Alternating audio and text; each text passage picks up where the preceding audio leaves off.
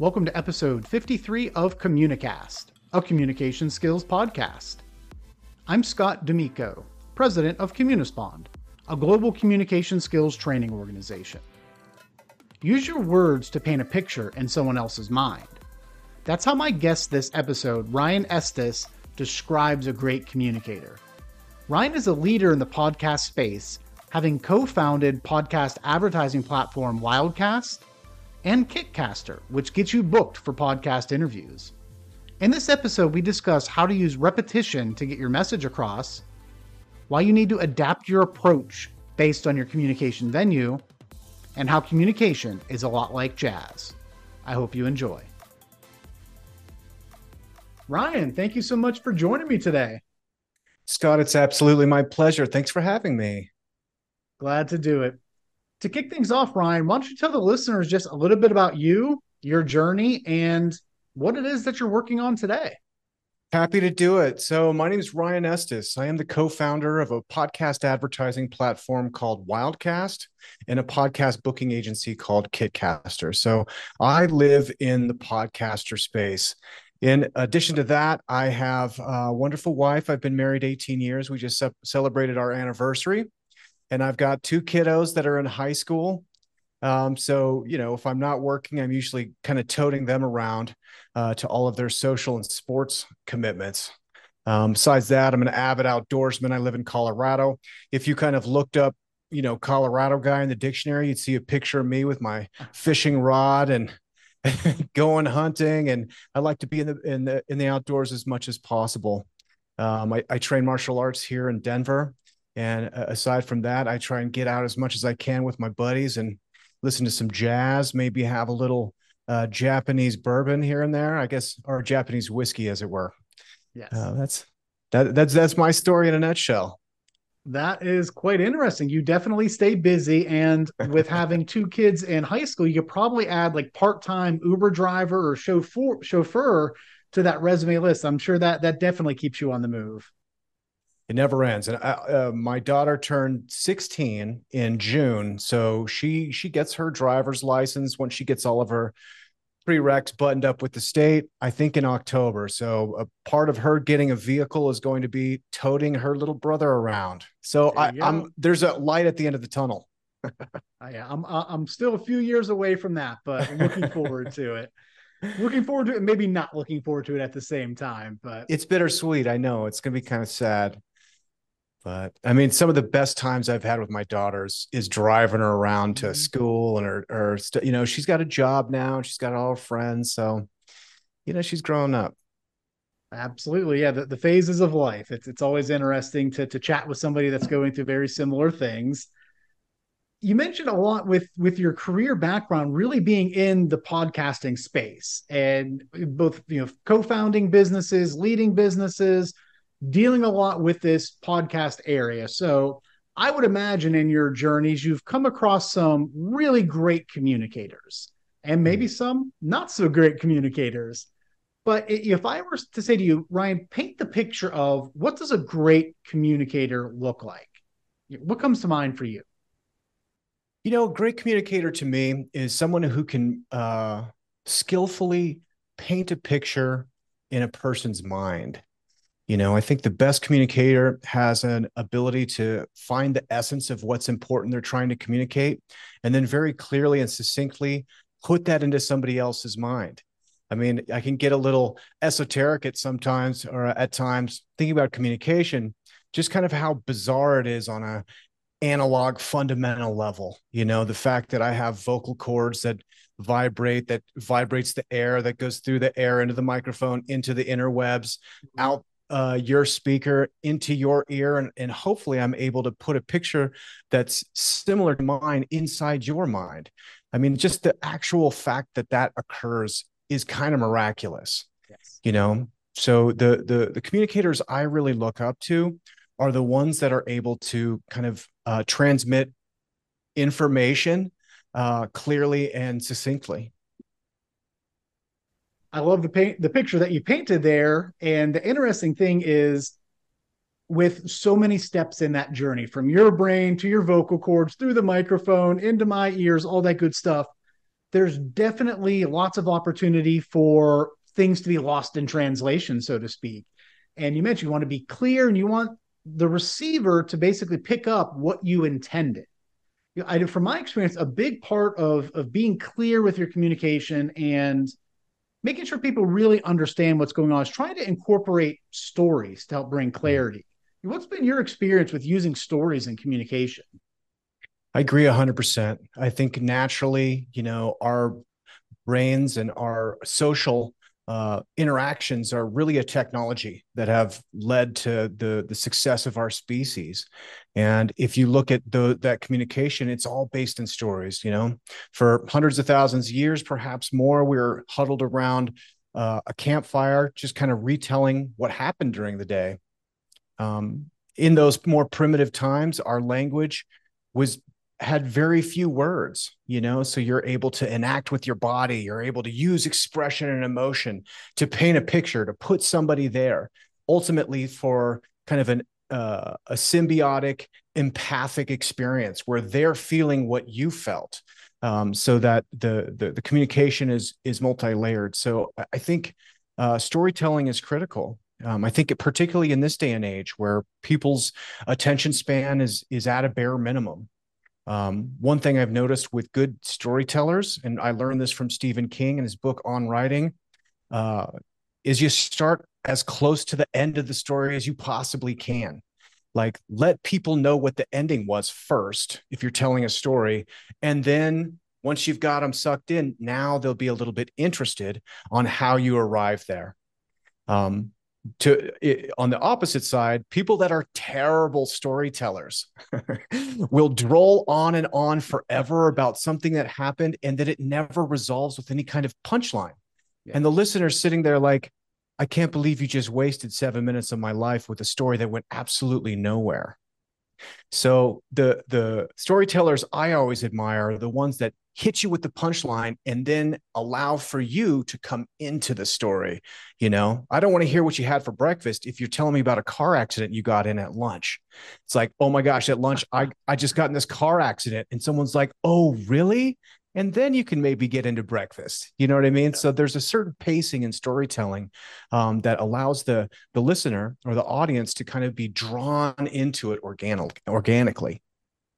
Yes, a lot of times people bury the lead when they're going with the story. As you mentioned, they're not getting to the key part or their meaningful narrative or their main message soon enough, and oftentimes never getting to it. Or when they do, other people have tuned out already. So this idea of when you are telling stories, right? You want to get your key message out there very early on. This is kind of what I'm trying to get at. And then you should have some key foundational building blocks that are going to roll up to that big message, and then try to build in some little stories for each of those building blocks. When you have a framework like that, it really helps to capture the audience's attention, keep them engaged, and something you hit on a little bit ago, it brings about the feelings, right? When you can get to their feelings and their emotion, we like to say people make commitments with their hearts. They make decisions with their hearts. When you can get to that, that's really powerful in communication. I totally agree. And I'll kind of build on that a little bit with the story, if I may. Absolutely. My grandfather was a major general in the Marine Corps. He was the commanding officer at Camp Pendleton, and was basically head of recruitment at his times with the Marines. And he was a beautiful and amazing speaker. He had the capacity to draw everybody in, to make everybody feel like he was speaking to them individually in a large group. I think he commanded over 60,000 men. At his funeral, rest in peace, there were so many people that came forward to say like what an impact he had made, but particularly on how his communication style made them feel endeared to him. I was enamored by the man. And one thing I used to ask him is like, how can you do that? I watched him give speeches that were absolutely captivating. And he would say, Ryan, the trick is to do this. He said, tell him what you're going to tell him, and tell him what you told him. So you begin to get kind of repetitions, and also Mm-hmm. people know what they're in for. I'm going to tell you a story about the car accident I got into today at lunch, and then you expand from there, and then you recap it at the end. So not only are you giving people the decency to let them know what they're in for, but at the end you're recapping it for them so that they have a clear idea of exactly the beats and the points that you were trying to make. The beautiful thing about storytelling, and he sounds like an amazing, amazing man, an amazing communicator. This great thing about storytelling is that it can apply to every aspect of life. Think people sometimes just think about storytelling when it comes to hanging out with your friends or grandparents passing on messages down to kids and grandkids.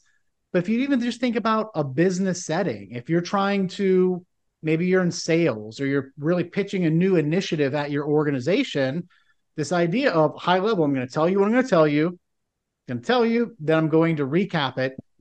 It overlays into pretty much any scenario you can think of very, very well. Here's my core message. I have a few building blocks, few key components of that message, and ideally I have some sort of little story or analogy for each one of those building blocks. So it doesn't always have to be I was in a car wreck, or I got held up at knife point or something like that, something dramatic. It really is, you follow a framework for how to get your messages out there will capture people's attention. Absolutely. And if you're considerate of their attention, and also to kind of understand that most people are just waiting for you to stop talking so they can start talking. Yes. For better or for worse, I mean, that's kind of how it goes. So by presenting an agenda, it's like, this is the roadmap to when I stop talking. It gives me at least the best Mm-hmm. opportunity I possibly can, that someone will give me the benefit of the doubt and actually listen, as opposed to waiting to kind of chime in. I was on a Zoom call once where someone was giving a presentation, and we're probably 40 minutes in on the Zoom call, and I can tell we're on slide 7, and there was 28 slides in the deck. So I'm just doing the math here. I'm like, oh my gosh, how long am I committed to this Zoom call right here? How am I going to get out of here? You got to give somebody an escape plan so that they understand that at some point you're going to stop talking. Mm-hmm. You nailed it, right? You provide them the roadmap so that they ultimately know to pay attention, because at some point you will have that break and they'll have the opportunity to interject, respond, ask questions. Absolutely love that. Ryan, as you think about perhaps the space that you're in, whether specifically to the podcasting industry or just in general as a leader, founding businesses, if you look at the skill set that's really necessary for employees to be successful in the workplace today, what are some of those foundational communication skills that you really look for in people? I'm looking for kindness, I think, first. People that are kind to each other, and people that are kind to themselves. I think a part of that is also kind of understanding the reality of human nature. And we talked about a couple of those things now. Oftentimes they could be looked at as kind of negative, but if you take the judgment out of human nature, which is to say that people have very short attention spans, it's like, work around those parameters. I kind of have a little saying that, like, you kind of got to tell somebody something 10 times before they hear you one time. Mm-hmm. And that's been very challenging, because it's like you start doing that, repeating yourself all the time. You're like, boy, do these people, do they think I think they're stupid or something? Um, but rather actually comes out of a deep respect of understanding like how people are. And particularly, we're more and more we're communicating through Zoom calls. And if I've got someone in front of me, I might, if I'm lucky, I got 70-80% of their attention. If they're on a Zoom call, I might have 10% of their Mm-hmm. attention. Maybe they're typing out emails as I'm talking and different things. So if I'm lucky, 10% of my information is getting through. So if normally, I need to tell somebody something 10 times in order for them to hear it one time, now I may have to tell them 100 times for them to hear me one time. So that kind of repetition is something that I like to try and put into my communication, and something I like to express to my team as they're presenting and to not be pessimistic about it, not feel down about like, why don't people listen to me? Why aren't people getting what I'm trying to tell them? Rather, with a deep respect with how they are as people, that it's up to you to show repetition and consistency in your communication so that they can get it. And I think this point is best underlined by music. Like if you take blues music, for example, they always repeat the first stanza twice, and then they got a conclusion at the end, and then they're going to come back to that in the chorus. There's a lot of repetition. In music, they call them hooks, because this is the thing that you latch onto. And there's definitely been songs for me that I've enjoyed for decades that at some point it clicks and I'm like, oh my gosh, I just figured out like what they're saying in that lyric. And so that might have been 1,000 times Yeah. that I had to hear it before it clicked one time. And I don't think anybody else is too dissimilar to me, especially if I'm introducing new information. So understanding, particularly within teams, if you're creating change, that's going to throw off their capacity to hear you. And out of respect of everybody, out of respect for yourself, understanding that like with slow, consistent, repetitious communication, this is your best bet to be able to kind of really have those light bulb moments for people that are like, I get it. And I will say, with an 11-year-old and a 14-year-old at home, I get lots of practice with repeating myself over and over again to try and get that message through. And what I found is definitely repetition helps. Two, providing context helps. The reason I'm saying this so much, or the reason every time you walk out the door, I say this to you is make good decisions or whatever it is that X, Y, and Z. So as you provide context, in addition to repeating something when it is important. And then I think the third layer is looking at multiple different communication channels, right? So if you're in a business, you might do something on an all hands call. Then it's going to be followed up by an email message that goes out. And then perhaps something is later on Slack, then it's coming back up again in a text message when you see somebody in the hallway on a Zoom meeting. So leveraging not just repetition, providing the context, and then also layering in how do I use all the different communication channels at my disposal today. Yeah. Well, repetition builds trust, to that point that, for KidCaster, let's say we have a 3-step onboarding process. If you go to the website, you'll see it 1, 2, 3. If you look at our proposal, 1, 2, 3. If you do a demo with one of our AEs, we have a 3-step onboarding process. Step 1 is. So although they're not going to consciously recognize that, like, oh, in all these different places, there's a 3-step process that is telling me the same thing. It feels familiar when somebody's beginning, So again, it's building trust, building consistency, showing intelligence, showing systems and processes, showing that basically, if you're going to do business with this person, you know what to expect, because things are going to be laid out in a way that's digestible and understandable to you. Absolutely. When you have that consistency, your words match your actions, and you do that time and time again, definitely going to lead to that trust. Absolutely. Ryan, if I were to ask someone close to you, whether it is maybe a family member, someone that you've worked with for quite some time, what would be the one skill that has helped Ryan get to where he is today? What might they share with me as that core foundational communication skill that's led to your success? Well, that's a terrifying thought that you'd be having that conversation. I don't know. I wouldn't want to know. No, I think it's probably humor and brevity. I think that's been really successful for me, and bringing that into my communication. Largely, it makes me really attached to communication because there's a certain spontaneity and wit associated with being really present in a conversation. And I think it also can convey just like a sense of friendliness and again, trust, of like, hey, this is kind of a lighthearted thing and I feel good and you feel good. We can kind of have a fun time here. I think that's really helpful in communication professionally.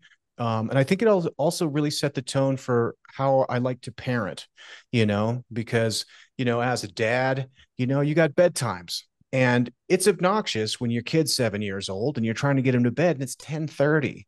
At some point, you're just going to be like, oh, just go to bed. You feel that feeling.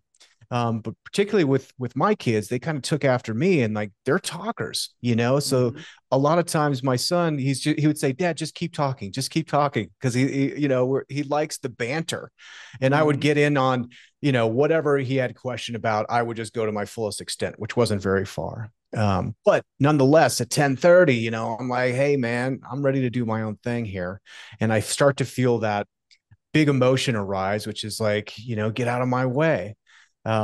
But I also would feel really guilty if I was making my son to feel like I didn't want to talk to him anymore, even if it was Mhm. past his bedtime or whatever. I always wanted to make sure that like he knows that I like to hang out with him, you know? So one thing I used to do is when I was starting to feel that thing come up, and of course the tone of your voice changes, your body language changes, these kind of things, and he can tell, which ramps him up more.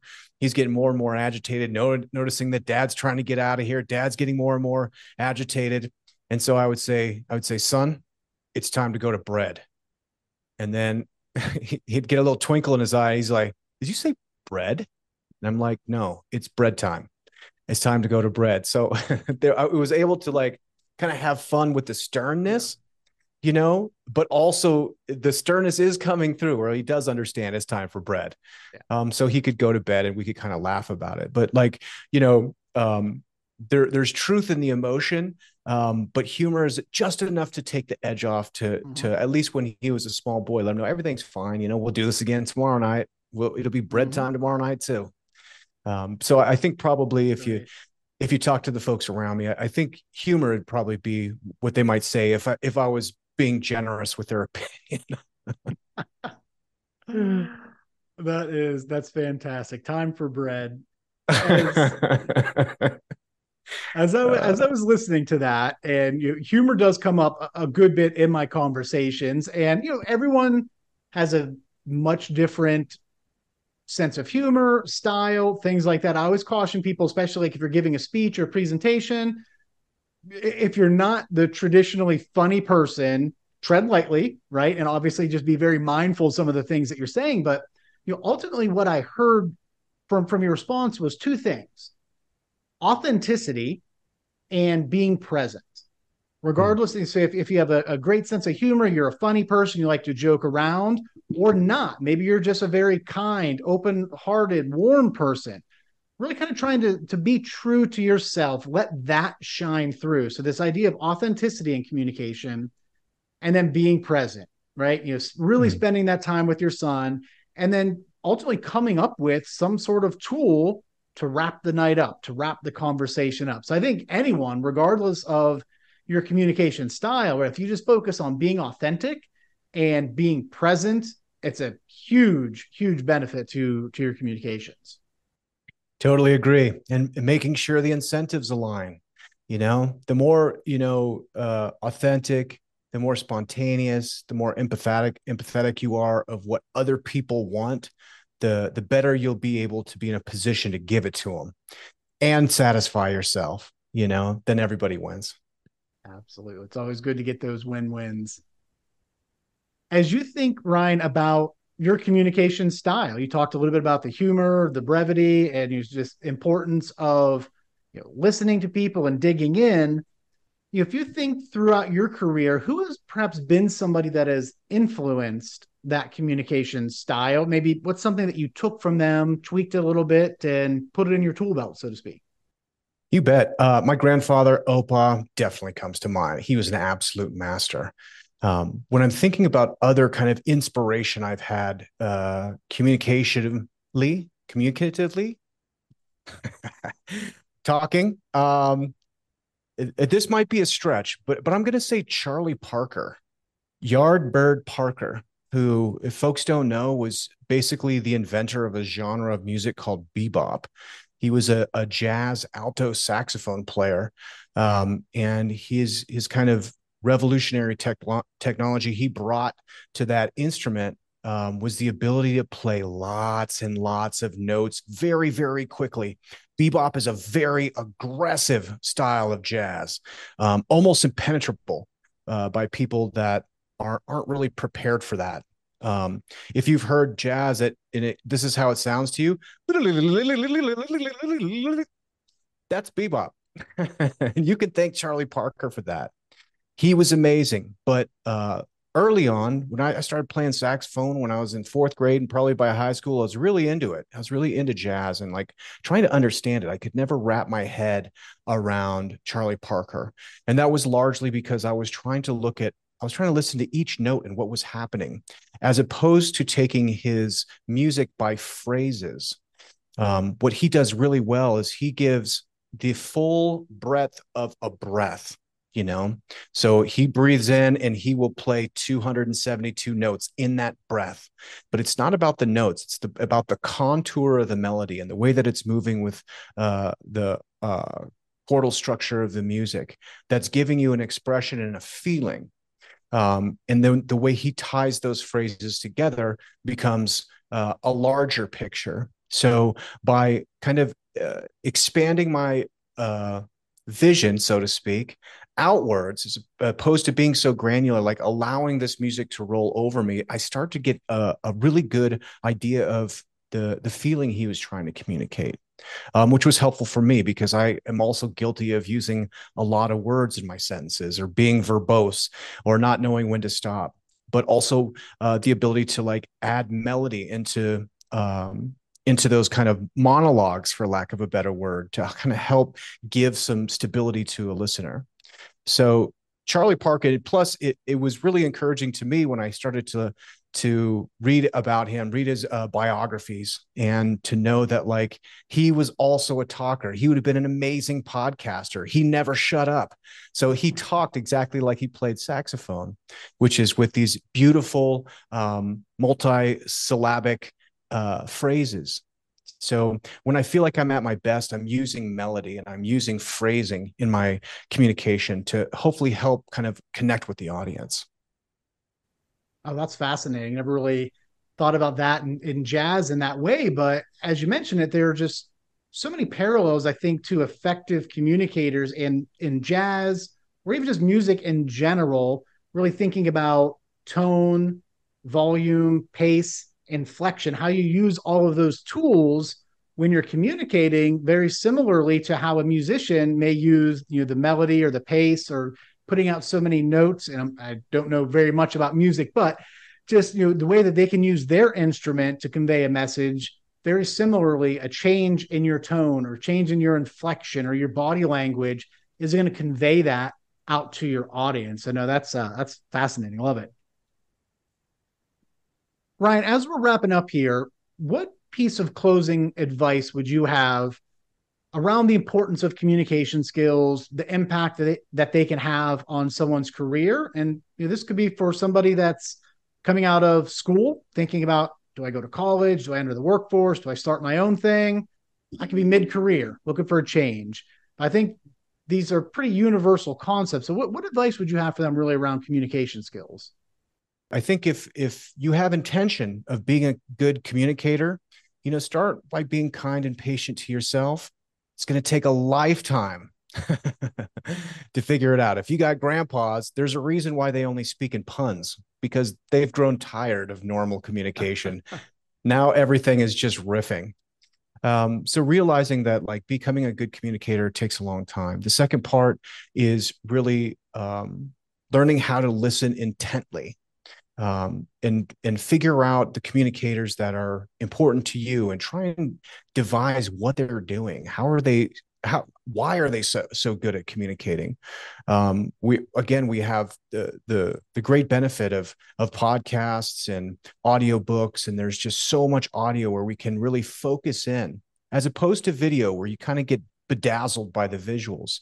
But really studying audio is a great way to try and kind of reverse engineer the techniques people are using to communicate. That could be a big help. And then I think the third thing really is understanding that everybody wants what you want. If you want to be a good communicator, that means you want people to listen to you. So go listen to them. and the way you can show that you're listening is by asking good journalistic follow-up questions, by doing what you're doing, is providing synopsis on the end of someone's sentence to kind of summarize what they just said. There's nothing that signals communication better than repeating what somebody just said right back to them. It's a feeling of ease. It's a feeling of trust. Again, that like, okay, my vibrating vocal cords are vibrating your eardrums in a way that I wanted it to. It's very reassuring feeling. So understanding to be a good communicator, you got to understand what it means to be a good listener. And then hopefully somebody will reciprocally do that for you someday.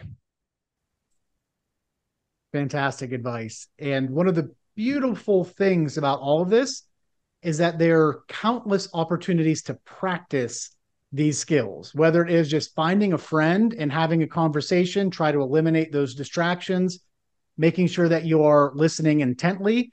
And with so many podcasts out there, and as you were mentioning that, it came to me that I kind of do this, is that I'll be listening to a podcast and I'll find myself kind of just in my mind responding. I would have said this, or I would have said that.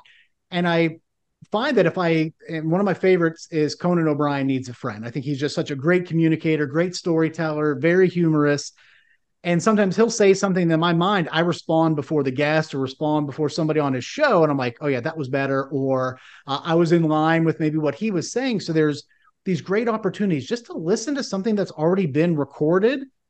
Listen, take it in. You can then pause it and think of, what would I ask back? What would I say in response to that? So like I said, so many opportunities out there where you can practice, because that will ultimately help you improve those skills.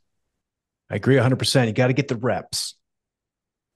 I'm a big fan of that. Like I said, before we jumped on, we were both talking about our kids and sports, and you got to talk about it. You got to get those reps in. The more reps you get in, the more comfortable you're going to get. You're going to build that muscle memory, and then it starts to come naturally. So absolutely. That's it. Ryan, thank you so much for joining me today. Really enjoyed the conversation. I hope you have a great rest of your day. Yeah, thank you so much, Scott. I really did enjoy it, and wonderful to meet you. I appreciate it. Take care. A special thanks again to my guest, Ryan Estes. Ryan's points about storytelling are spot on. You need to consider your audience and give them a roadmap of where you are taking them in order to keep them engaged. As always, if you are looking to improve your communication skills, be sure to subscribe to Communicast so that you can continue to learn from my guests with each new episode. And if you found value in the show, leaving us a rating or review would be appreciated. Thanks, and have a great day.